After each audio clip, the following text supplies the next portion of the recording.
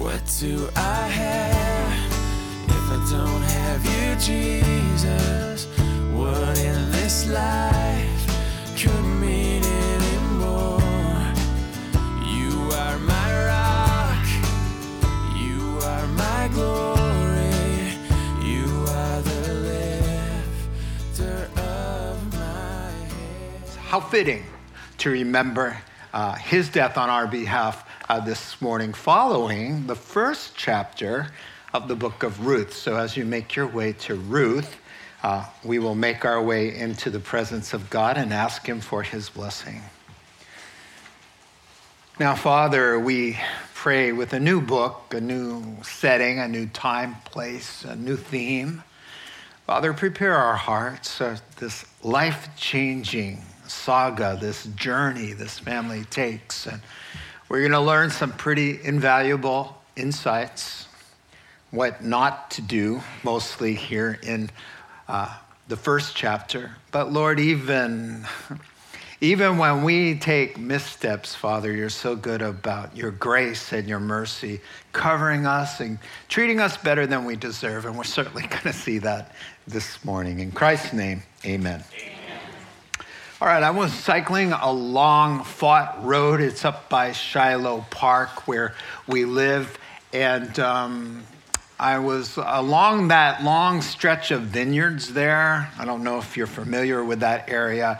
And I was just noticing that there's, it is, by the look of the vines, the condition of the vines, you always know what season of life you're in. And for sure, I was made aware that winter is here. The lush green foliage has gone and given way to a few brown leaves that are managing to cling. A few of them anyway, most of them are on the ground. And for sure, summer is gone, autumn is passing away, and winter is closing in.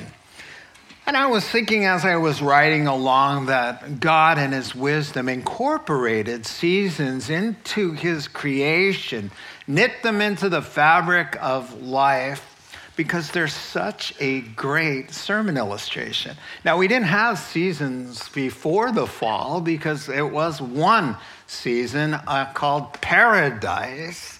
And in paradise, you don't have bitter cold where everything dies. And so after the fall, we have seasons to remind us of the gospel, of death and resurrection, of God's love coming down to melt and thaw our frozen hearts that had been estranged from him, that through the gospel our souls might bud and blossom in hopeful colors of spring and lead us from death and barrenness, where there's no fruit on the vine, everything seems lifeless and dead. The gospel comes into that place and brings lush, green, vibrant, healthy, fruitful life. And that culminates, of course, when we see him, as we sang about, face to face. No more storms, no more mourning, no more crying, no more pain, for the old order of things will have passed away. Until then, we have seasons, not only on earth, but seasons of the soul. Winters on the inside, no fun, even for a believer. Winters when things just get harsh and barren and cold and the green leaves go away and everything's naked and raw and awful. Those are seasons that the Puritans used to call losses and crosses to bear. Now, the winter of the soul for the believers, by no means comfortable, but if it's handled properly, biblically, with a heart that can, during those frosty times, walk wisely, cooperating with the Holy Spirit, those winters of our souls can be beneficial, and they can be helpful, and they can be short-lived if you handle it properly. Now, there's a wrong way of handling the season of winter when it comes your way of loss or barrenness or whatever it may be that will actually make things worse. Well, you'll prolong winter by hardening your heart and looking to find comfort and relief in ways outside of God's will. And that's exactly what happens in Ruth chapter 1. Winter comes in quite literally a lack of famine. And the family, the star of chapter 1, is going to take matters into their own hands instead of sitting and waiting it out, trusting God and staying within the boundary lines. They're going to do their own thing and go outside the boundary. And when you go outside God's ordained way of finding what the human soul needs, you will never, ever be blessed. Let me introduce you to that family right now. Ruth chapter 1. In the days when the judges ruled back before the kings, there was a famine in the land, a winter of the soul, as I've been saying. And a man from Bethlehem, ironically, means house of bread. A man of Bethlehem, together with his wife and 2 sons, went to live for a while in the country of Moab, Israel's enemies. The man's name was Elimelech, and his wife's name Naomi. And the names of his 2 sons were Mahlon and Chilion. They were Ephrathites. The name of Bethlehem, before it became Bethlehem, was Ephraim. And so it's just an early name. They were Ephrathites from Bethlehem. Judah is the region. And they went to Moab, the place of God's enemies, and lived there. Now, Elimelech, Naomi's husband, died there, and she was left with 2 sons. They married Moabite women. Now, could you tell by the tone of my voice that that was not the right thing to do? What? They married Moabite women, one named Orpah and the other Ruth. After they had lived there about 10 years, that's a long little while, both Mahlon and Chilion also died.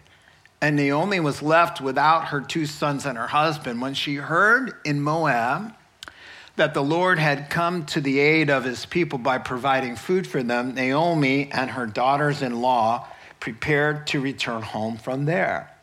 With her 2 daughters-in-law, she left the place where she had been living and set out on the road that would take them back to the land of Judah. Then Naomi said to her 2 daughters-in-law, "Go back, each of you, to your mother's home. May the Lord show kindness to you as you have shown to your dead, your husbands, my boys, and to me. May the Lord grant that each of you will find rest in the home of another husband." Then she kissed them, and they wept aloud and said to her, "We will go back with you to your people." But Naomi says, "No, return home, my daughters. Why would you come with me?" What? Okay, you live in Israel in a place of blessing, and you're asking these 2 Moabite girls, why in the world would they want to go with you, to the God of Israel? Okay, I'm okay. I try to usually resist my little inward dialogues, but I couldn't right there. I was like, come on, lady, what's going on here? Return home. Why would you want to come with me? Am I going to have any more sons who could become your husbands? Return home, my daughters. I'm too old to have another husband, even if I thought there was still hope for me. Even if I had a husband tonight and then gave birth to sons, would you wait until they grew up? Would you remain unmarried for them? No, my daughters, it is more bitter for me than for you, because the Lord's hand has gone out against me. We're all gonna die. All right. Well, she's been through a lot, so you know. At this, they wept again. You know, they're ladies. And they guess it's just, you know, I should have learned first service. Stop. We have Kleenexes here, ladies. I'm just surprised. I digress, but just come on. The girls are so different than guys. We cry like twice in our lives, okay? It's when dad dies and the truck goes out and our dog, right? And the kids. The ladies, wear something sparkly today. Wear something sparkly. You know, when guys get together, wear your best jeans. All right, so if you're listening by podcast, my apologies. Verse 14, at this they wept again. Then Orpah kissed her mother-in-law goodbye. But Ruth, she clings to her. Look, said Naomi, your sister-in-law is going back to her people and her gods. Go back with her. What?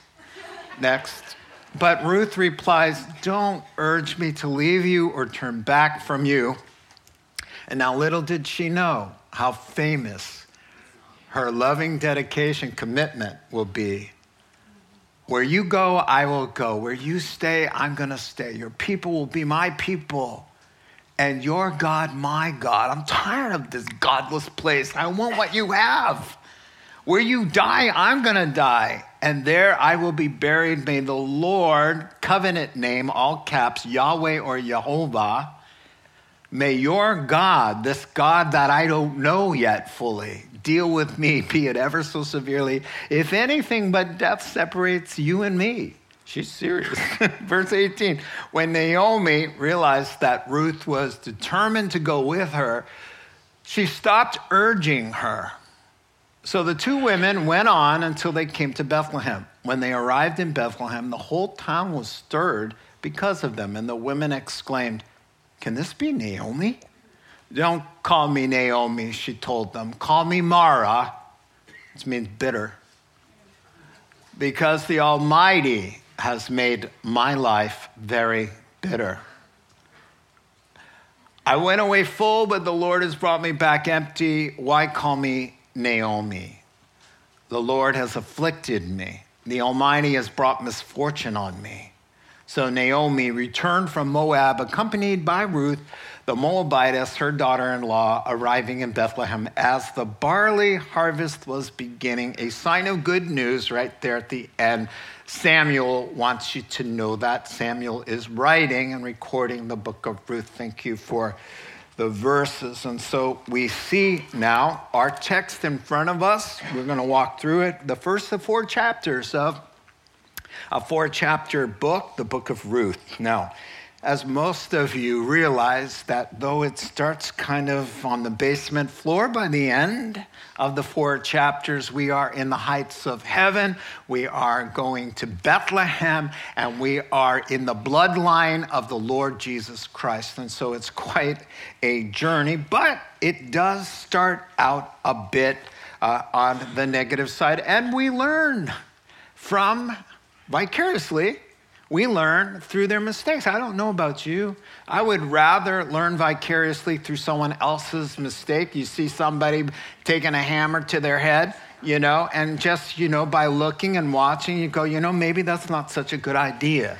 I would rather learn that way than actually be the dude who's doing that. And so we're going to see this family take a few missteps, and we're going to go, I'm tempted to think like that. And I'm struggling with some of that, but now that you flush that out and show it to me in living color in God's word, I don't want anything to do with that because it doesn't lead to the right kind of life God desires for me.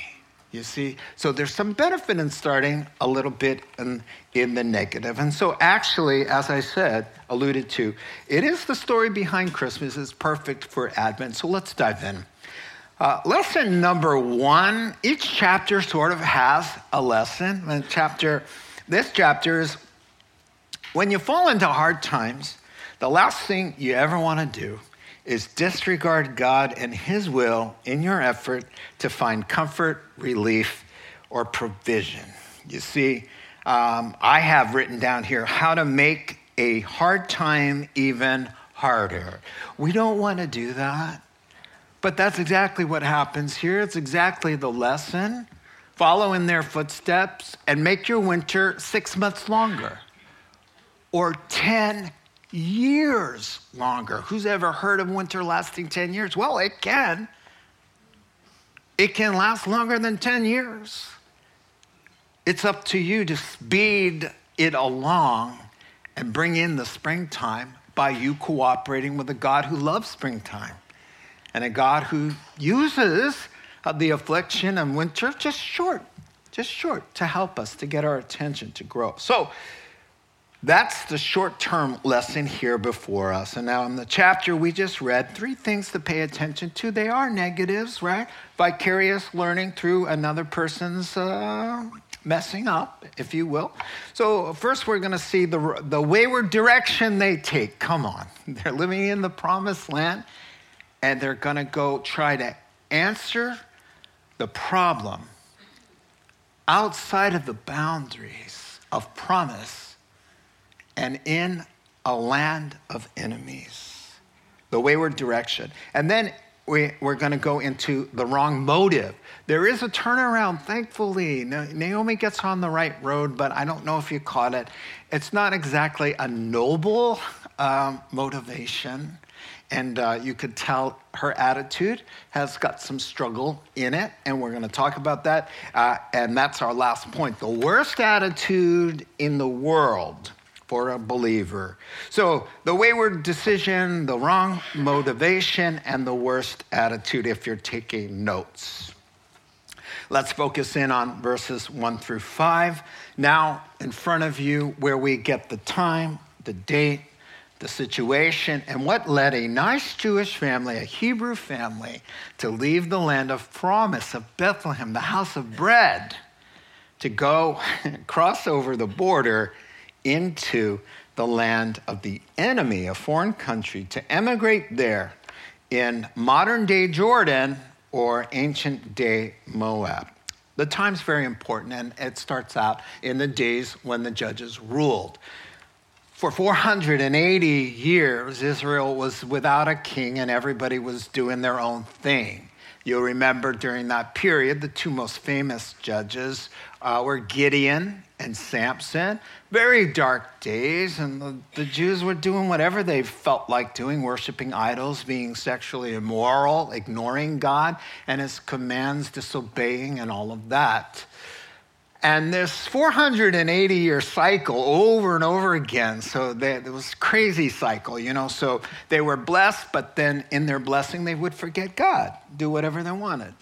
And then God would bring the hammer or the paddle, right? And then the enemy would sweep in, and they had no king, they had no leader, and so God would raise up a judge, right? And he would bring deliverance. And then because they repented, they cried out. Right, but then the crazy cycle again.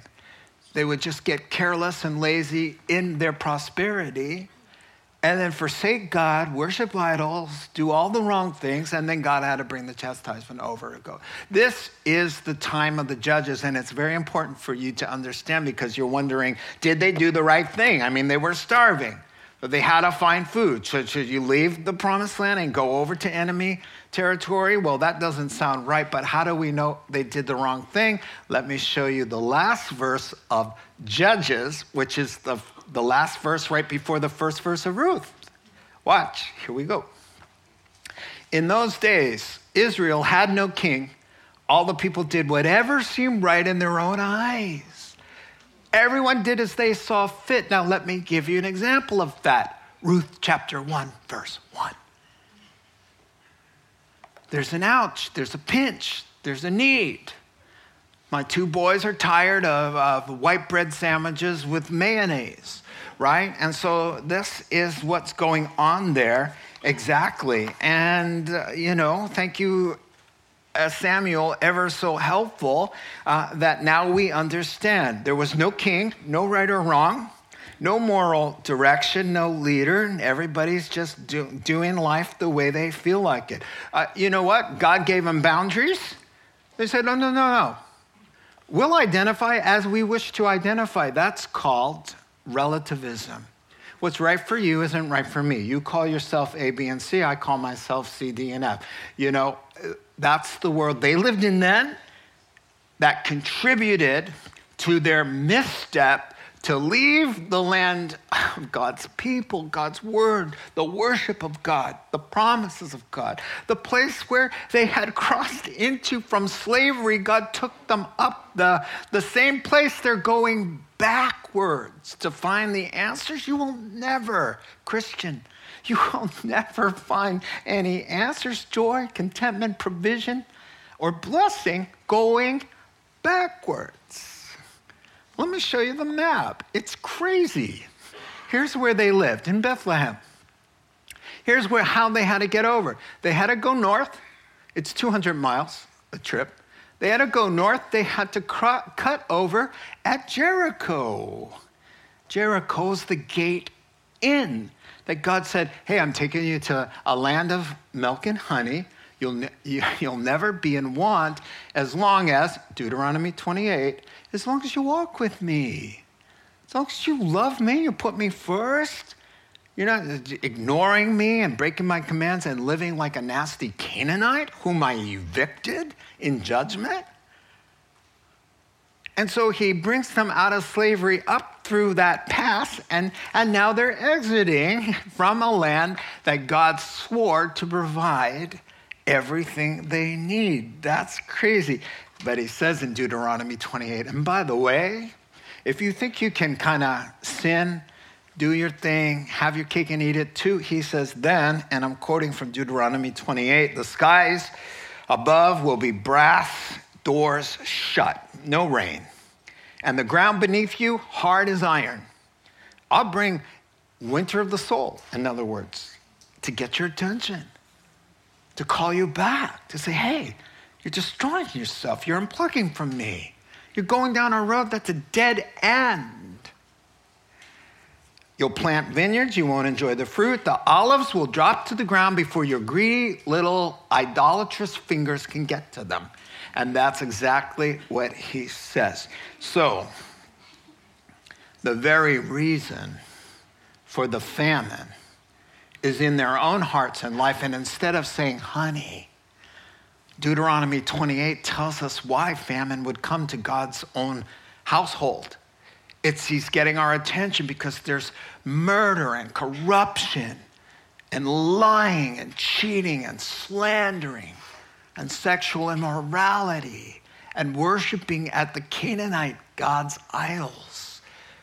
Let's be part of the answer. Let's confess our sins, honey. Let's wait on the Lord. Let's get right with God and help our friends and our family and the congregation of Israel. Let's not leave and just say, you know, what seems right for me and my family.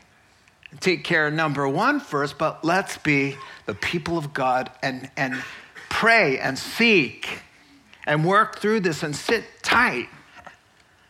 Stay the course. And not stray off course just because there's some pinching and loss and some owie. And so you got turned upside down. Whoa, we didn't see a famine coming. No, we didn't see the fire coming. No, we didn't see the crime coming. We didn't see it. But how are you going to handle it? Chapter 1 shows you will either get bitter and confused and lost and isolated, or you will get sweeter and blessed and softer and more humble. The choice will be yours and mine. And so they chose the stray and pay option, because when you stray, you pay instead of staying and praying, right? So Elimelech and Naomi, Elimelech, come on, dude, what's your name? His name means my king. And so instead of turning to the Lord, my king, there's famine. And I know what your word says about famine. You're trying to get my attention. There's sin. We're falling short. We got to come together. We got to sit tight and trust you within the boundaries. You're my king. He didn't live up to his name. And he was king. And he did what was right in his own eyes. The problem with that is Proverbs chapter 14, verse 21. I think it's verse 12. I don't want to lead you astray. Verse 12. There is a way that seems right to a man, but in the end, it leads to death times 3. Death to Elimelech, death to Kilian, death to Mahlon. You see, that's what was happening. They go through the exit out of God's will, and nothing good. Now, when tragedy strikes, who's to say what exactly is going on? It's so hard to discern, isn't it? But many times we know, oh, wow, God is trying to get my attention and do something redemptive, and the problem is never in God. And so, but we can see pretty clearly that because they took this misstep and did things, the way that seems right to a man, it led to death. And so now we've got 3 nice Jewish boys, sons of the law, related to God's heroes, the Bible, the blessing of God was upon them, buried in the soils of Moab, and God calls it his wash basin. Moab is my wash bucket. It's a derogatory term there in the Psalms. Psalm 60. God speaking first person. And he says, Moab's my little wash tub. He means his enemies are just useful for him to stick his feet down there and just kind of wash off his feet on Moab. And this is where they think they're going to find some blessing. And they're buried not in the promised land, not next to Abraham, Isaac, and Jacob, not in Bethlehem, where they're from, but they're buried in Moab. Wow. Really, really sad. Moab, man, Moab, if you're taking notes, Numbers 23, Numbers 25, Deuteronomy 23, they're sworn enemies. They seduced Israel into idolatry. God said, if a Moabite comes and they're not repented, they have nothing to do. They can't even come into the congregation unrepented, right? And so instead of finding relief, they increased their suffering. Instead of finding a way out, they hit a dead end, literally. Instead of making things a little bit better, they make them a whole lot worse. So here's the lesson. Difficult times, sit tight. You're a Christian. You have a name. What does your name mean? It means little Christ. You're a Christian. My king, your king, is God, who can feed you in famine. My word, Elijah was right where he should have been in the heat of a big famine. And God says, no worries, man, because you're praying, because you're right, because you're sitting tight and not fleeing to some place you think is going to be better, change of scenery. He commands the ravens to feed him every day. God would have made a way, but the Elimelechs forfeited all of that by taking their destiny in their own hands. So God, we got this promised land. You dried up the promised land, so we're going to go over to Moab and check those fields out. And what do you get in Moab? Those are the fields that you're going to be buried in. Yikes. So you get the setting. Time to head in the right direction with the ignoble motive, the wrong motive. But, for me, I'd rather limp in the right direction than run full body in the wrong. Amen? So let's take a look at that. They turn around. It's a lot of dialogue, so there'll be 2 slides, but Pastor Adam will follow me through. When she hears in Moab that the Lord has come to the aid of her people, Naomi and the daughter-in-law is prepared to return And she's really convinced that she needs to dissuade them because she's so caught up in her own grief, her own situation, her own life. She cannot see past her own need. And then she becomes quite bitter. And it goes on like that. We're going to walk through it, so no worries. And that Orpah will say, okay, enough. Yes, I get it. I'm going home already. Ruth will cling and then make her famous declaration. So let's take a closer look now. Time to return. And sadly, it's all about the food and not about her faith. That's crazy to me. Okay, so God knows how we are. If he can't get you to hear your conscience screaming, then he'll make sure you hear your tummy growling. Okay, and that's how we are. He whispers to us in our pleasures and he shouts to us in our pain. C.S. Lewis. Trying to get her attention. Oh, how fabulous it would have been if you would have read, my daughters, listen to me. My husband and I, we should never have crossed out of the promised land. We left our people, we left our Lord, we left our country, we left our Bible, we left everything and came to God's enemies.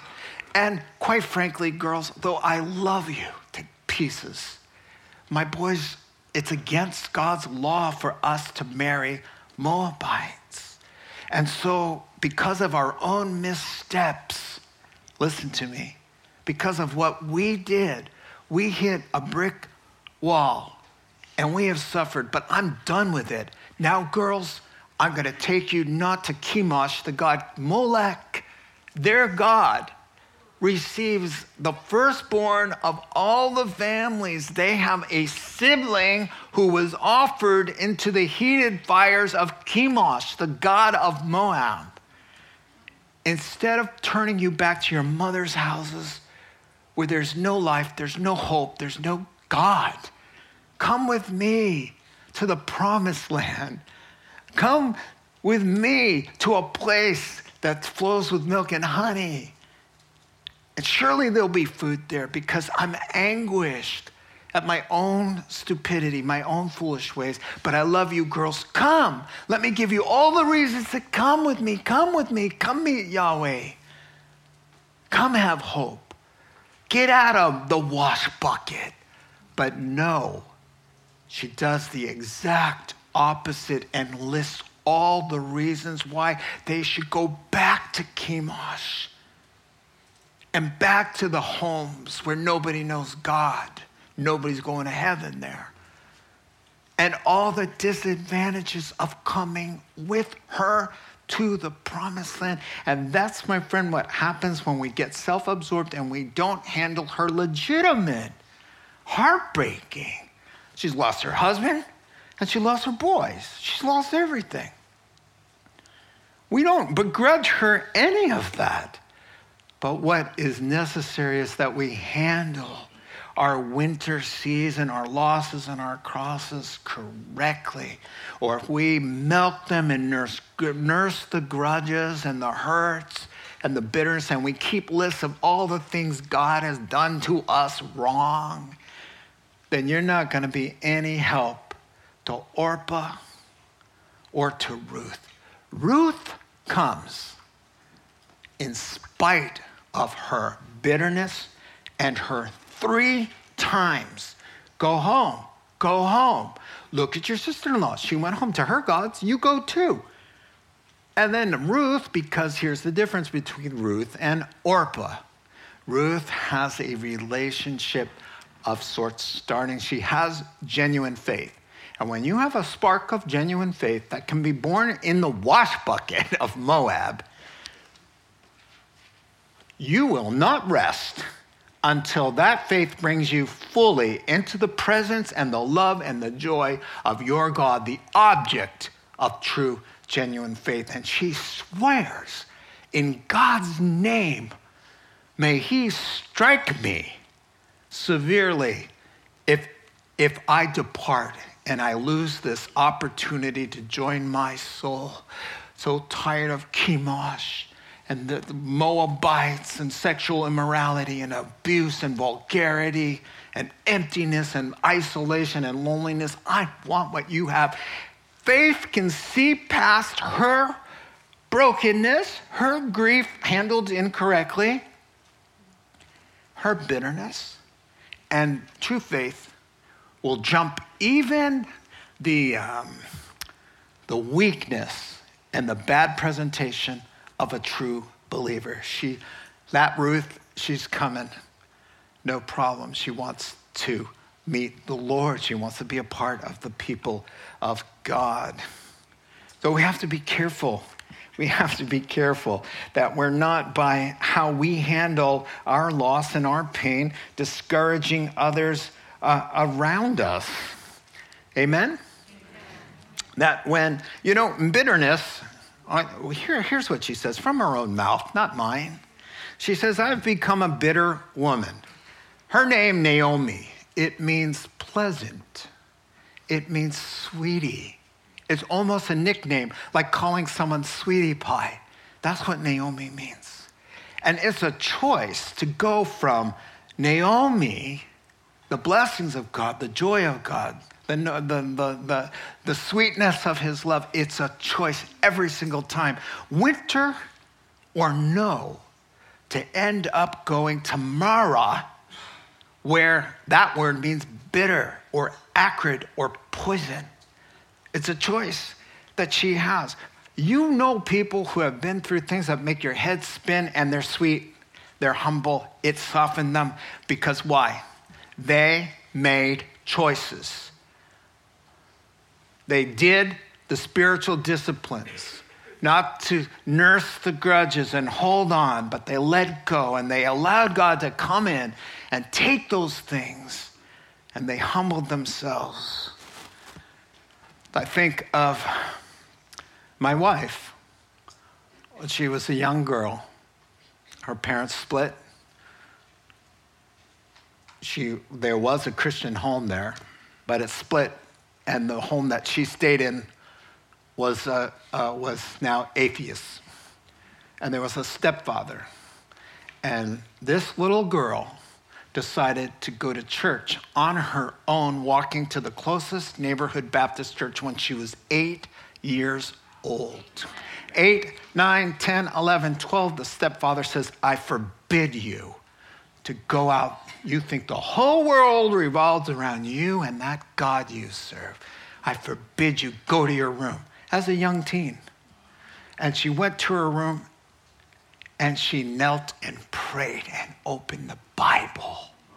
She became a sweet woman. She doesn't have a list of all the abuse and the drunken stepfather and the locking me in the room story. You don't ever hear that. It's a choice. Or you meet the person who in 10 seconds will tell you every bad thing that's ever happened. Well, you know what? The good thing that happened in Christ to her displaced all of that. And instead of the drunken stepfather, it's the gracious Heavenly Father who sweetens your soul. And it's whatever memory you choose to live under, to stay close to. You will either be Naomi, sweetness, or you will be Mara. There's no excuse. There's no excuse. We were watching a show, one of those I survived. Normally, I can't watch it because it just gets too evil. And something so evil, I will not even hint at what she went through with her babies. The loss of life, unbelievable. And she's beaming, telling the story, and I'm just thinking, how could you ever, I can't understand how you could be sweet. And she says, God, on screen, God got me through that. And God showed me that there's more to life than evil. There's good. And he's been good to me. And now I have this new family. And it was like, wow, the work of God. But it was a choice on her part. And it's a choice on yours that you're either reliving and nursing and living in that. And here's the deal. Hebrews says, and here's how you know it's a choice. Hebrews says, see to it, Christian, see to it, that no one falls short of the grace of God, and that no bitter root grows up, springs up, and causes trouble and defiles many. That's the deal. He wouldn't tell you not to do something if it weren't your choice. It's your choice. The season of winter's upon you. You're going to go cold and sour and bitter and start blaming God for everything and making your list, and you will defile and cause trouble for many. And she doesn't know she's doing it. That's the problem with bitterness. You poison everybody around you. And you tell two unbelieving girls from Moab that God is out to get me. Is that really the message of the Bible? God isn't out to get you, Naomi. He's going to bless you so much in 2, 3, and 4, you're not going to know which way is up. You are going to be stunned by what God has planned. Very different than her negativity, for sure. And so, but Ruth says, hey, where you go, I'm going. Where you stay, me too. Your people, oh yeah, I want your people over my people any day. Your God will be mine for sure. And so they walk on out of Moab toward Jerusalem. Ruth is hopeful and joyful, and Naomi is fatalistic, bitter the whole way. Now, when I preach, I'm preaching to me as well. The Word of God has to first go through the pastor's own heart and life for it to be of any worth. Because I'm not preaching for your benefit alone, but I'm a Christian as well, and I need the Word of God. So I write down things for me. So I'll gladly just share. So far, I just wrote some things for Ross. And I just wrote, Ross, are you letting hardship make you bitter or better? Is your soul sweeter or softer, or poisoned with bitterness? Is your testimony, God is for me, God is good even though? Or is it, God has done me wrong? Are you uplifting and inspiring people in the way you handle your troubles, or hindering them and giving them yet another reason to stick with the God Chemosh? That's your choice. That's what happens. Or would you say, well, you don't understand, and I've been through all of this. What you're doing, sir or ma'am, is stumbling somebody else. It's never just about you. So think long and hard about the condition of your heart in light of your troubles and how you deal with them. Well, we're not done, and so there's more information here. Let's finish up now. She has turned around for the wrong reason, right? For the food. That's the funny thing, just for the food. But listen, like the prodigal son, Luke chapter 15, he's at the end. He's hungry. He doesn't say to himself, I broke my dad's heart. My mom's crying herself to sleep at night. I hurt the heart of God and broke all his commands, therefore I'm going back. No. He says, I'm hungry. And we serve a God that says, hey, however you come to me, I'm going to love on you and receive you. What a blessing. What a wonderful God we serve. Amen? Amen. Well, let's finish up here with now the worst attitude that you could ever have, as it is modeled here by Miss Sweetie Pie. All right. So when Sweetness realizes that Ruth is coming, come hell or high water, she stopped urging her, finally. So the two women went until they came to Bethlehem. They get there, and the town is excited, and they come out. Now, listen to me. Instead of a cause of celebration, here's the family. Back in those days, you're knit together, man. You're God's people, God's fellowship, right? And they departed for 10 long years, and they come back. Cause, listen, a cause for celebration. No, an opportunity to complain and to give a testimony that makes God look bad. What a downer. Everybody came, yay. And now the first thing I want you to notice is they pull up at the station. They get off the bus, as it were. And now the root of bitterness is going to spring up and start its nasty work of deflecting blame away from their own missteps, defaming God, and discouraging others. So here's the first question. They look at her countenance. Now, 10 years pass. You don't change that much. Yes, you change in 10 years. But her countenance threw them, took them aback, and said, sweetie. You know, they looked at a countenance that looked like they'd been soaking in pickle juice for 10 years. You know the look. Oh, man alive. They said, could this even be sweetie? Sweetie, sweetie?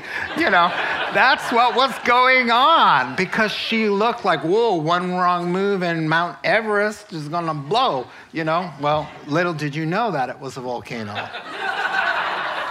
I just wanted to pass that along to you. Something I read in National Enquirer, apparently. 10, that's a delayed laugh there. 10 years of bitterness has taken its toll on her face, and it's confirmed by what comes out of her mouth.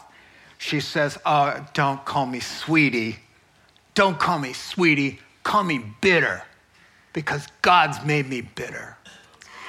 It's exactly what she says. Exactly what she says.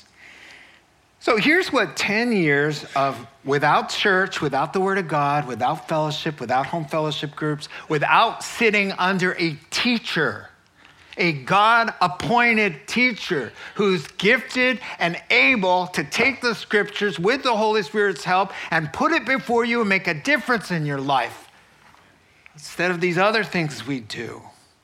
10 years of that, this is what you get.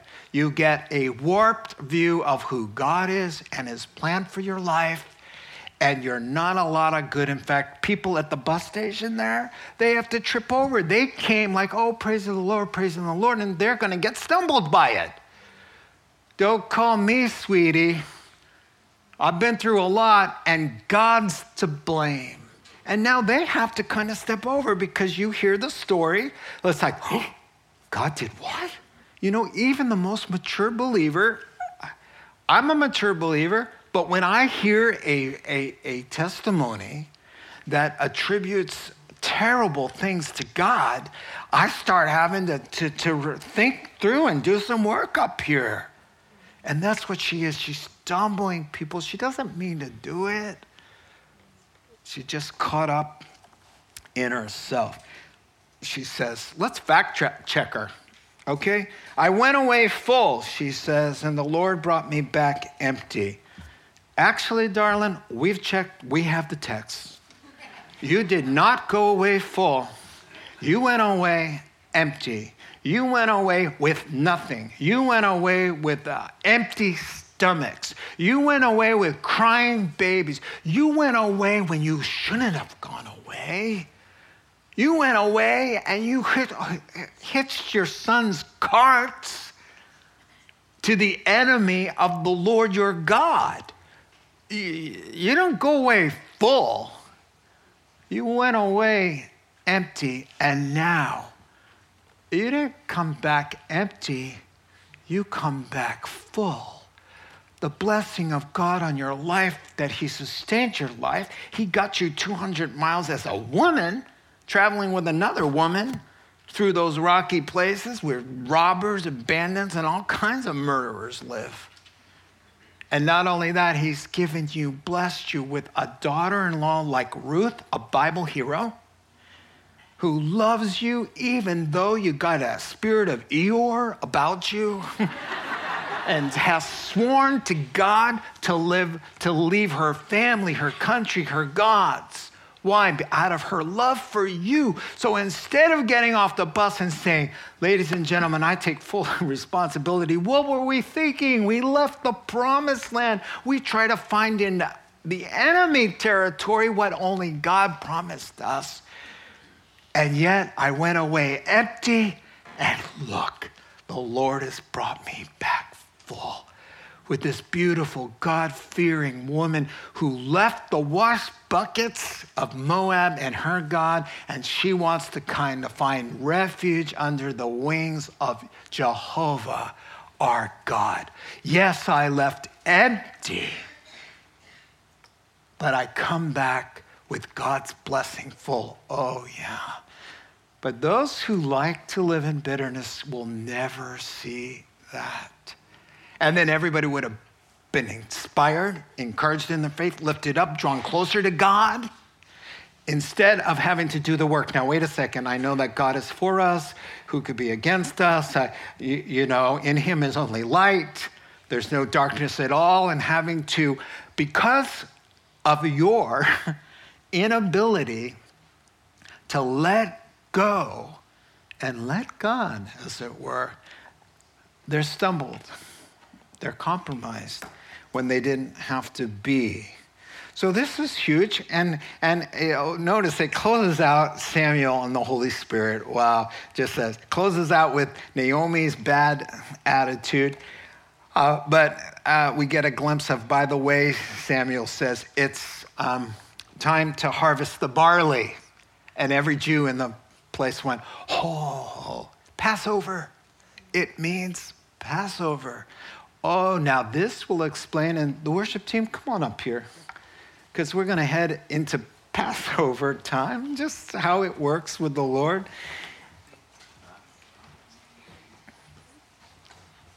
The only way that God can take the Mara in us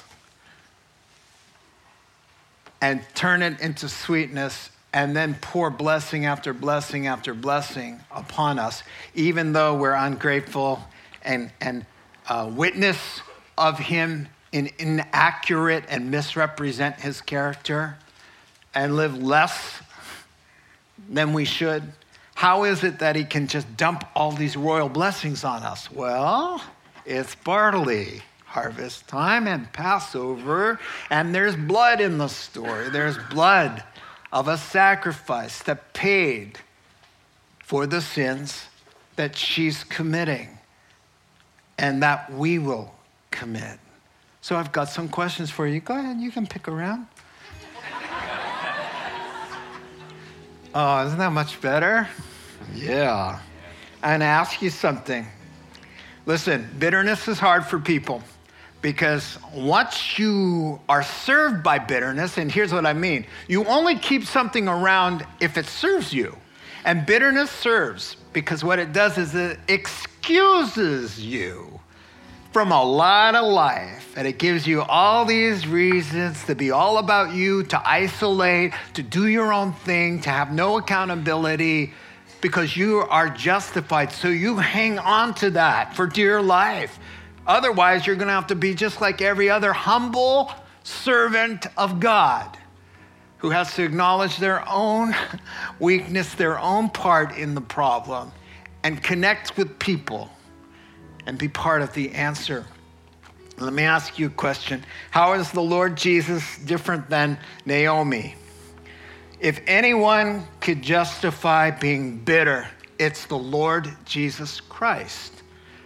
Yes, indeed, folks, 33 years of a sinless life, listen to me, invested, sinless, loving, others-centered his whole life. And what does he get for that?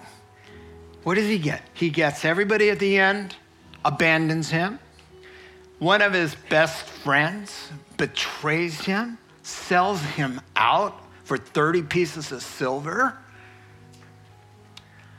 The spitting, the lies, the slander, the false trials, the false arrests. And get this, we're not done. His own Father forsakes him. God the Father forsook him completely. Jesus called 911 on that night, and he got a busy signal. For the first time in eternity, God the Father forsook him. And is he bitter? No. What the sweetness breaks forth, and he says on the cross, while his own people are killing him, Father, forgive them. They don't understand what they're doing. How is it possible when God forsakes you and gives you a winter in the Garden of Gethsemane to not grow bitter? It's because he knew by faith, this is going to go good. I know him too well to doubt that he has any ulterior motive. The Lord has caused me to be bitter, made me miserable. Jesus knows the truth, and that truth set him free from bitterness. Let me close with this idea. Exodus chapter 15. They come upon, they're journeying through the wilderness to the promised land. They come upon a pool of water. And the pool of water, they go to taste it. It's bitter and poisonous. They can't drink it. So they called the place Mara. Same word. Moses gets a word from the Lord and he says, throw in the tree. The tree is the same in the Greek and Hebrew for the nickname of the cross. Take this cross and throw the cross in the pool of bitterness and the waters become sweet. How is that? Well, when you start thinking of the beautiful love that Christ responded in the face of what should have been great bitterness and grief, that all of your pain and suffering and those who injured you and all of that goes on the cross, and that by the mercy of God, he's going to forgive you for every little sin you ever committed, you start to just say, I got to let that all go and replace it with the love and the gratitude that God brings. I'm going to go from Mara to Naomi instead of Naomi to Mara. Amen. You have been listening to the Rock Podcast. Our regular services are held on Wednesday nights at 6:30 and Sunday mornings at 8:30 and 10:30 a.m. in Santa Rosa, California. If you would like to learn more, please visit our website at calvarytherock.org.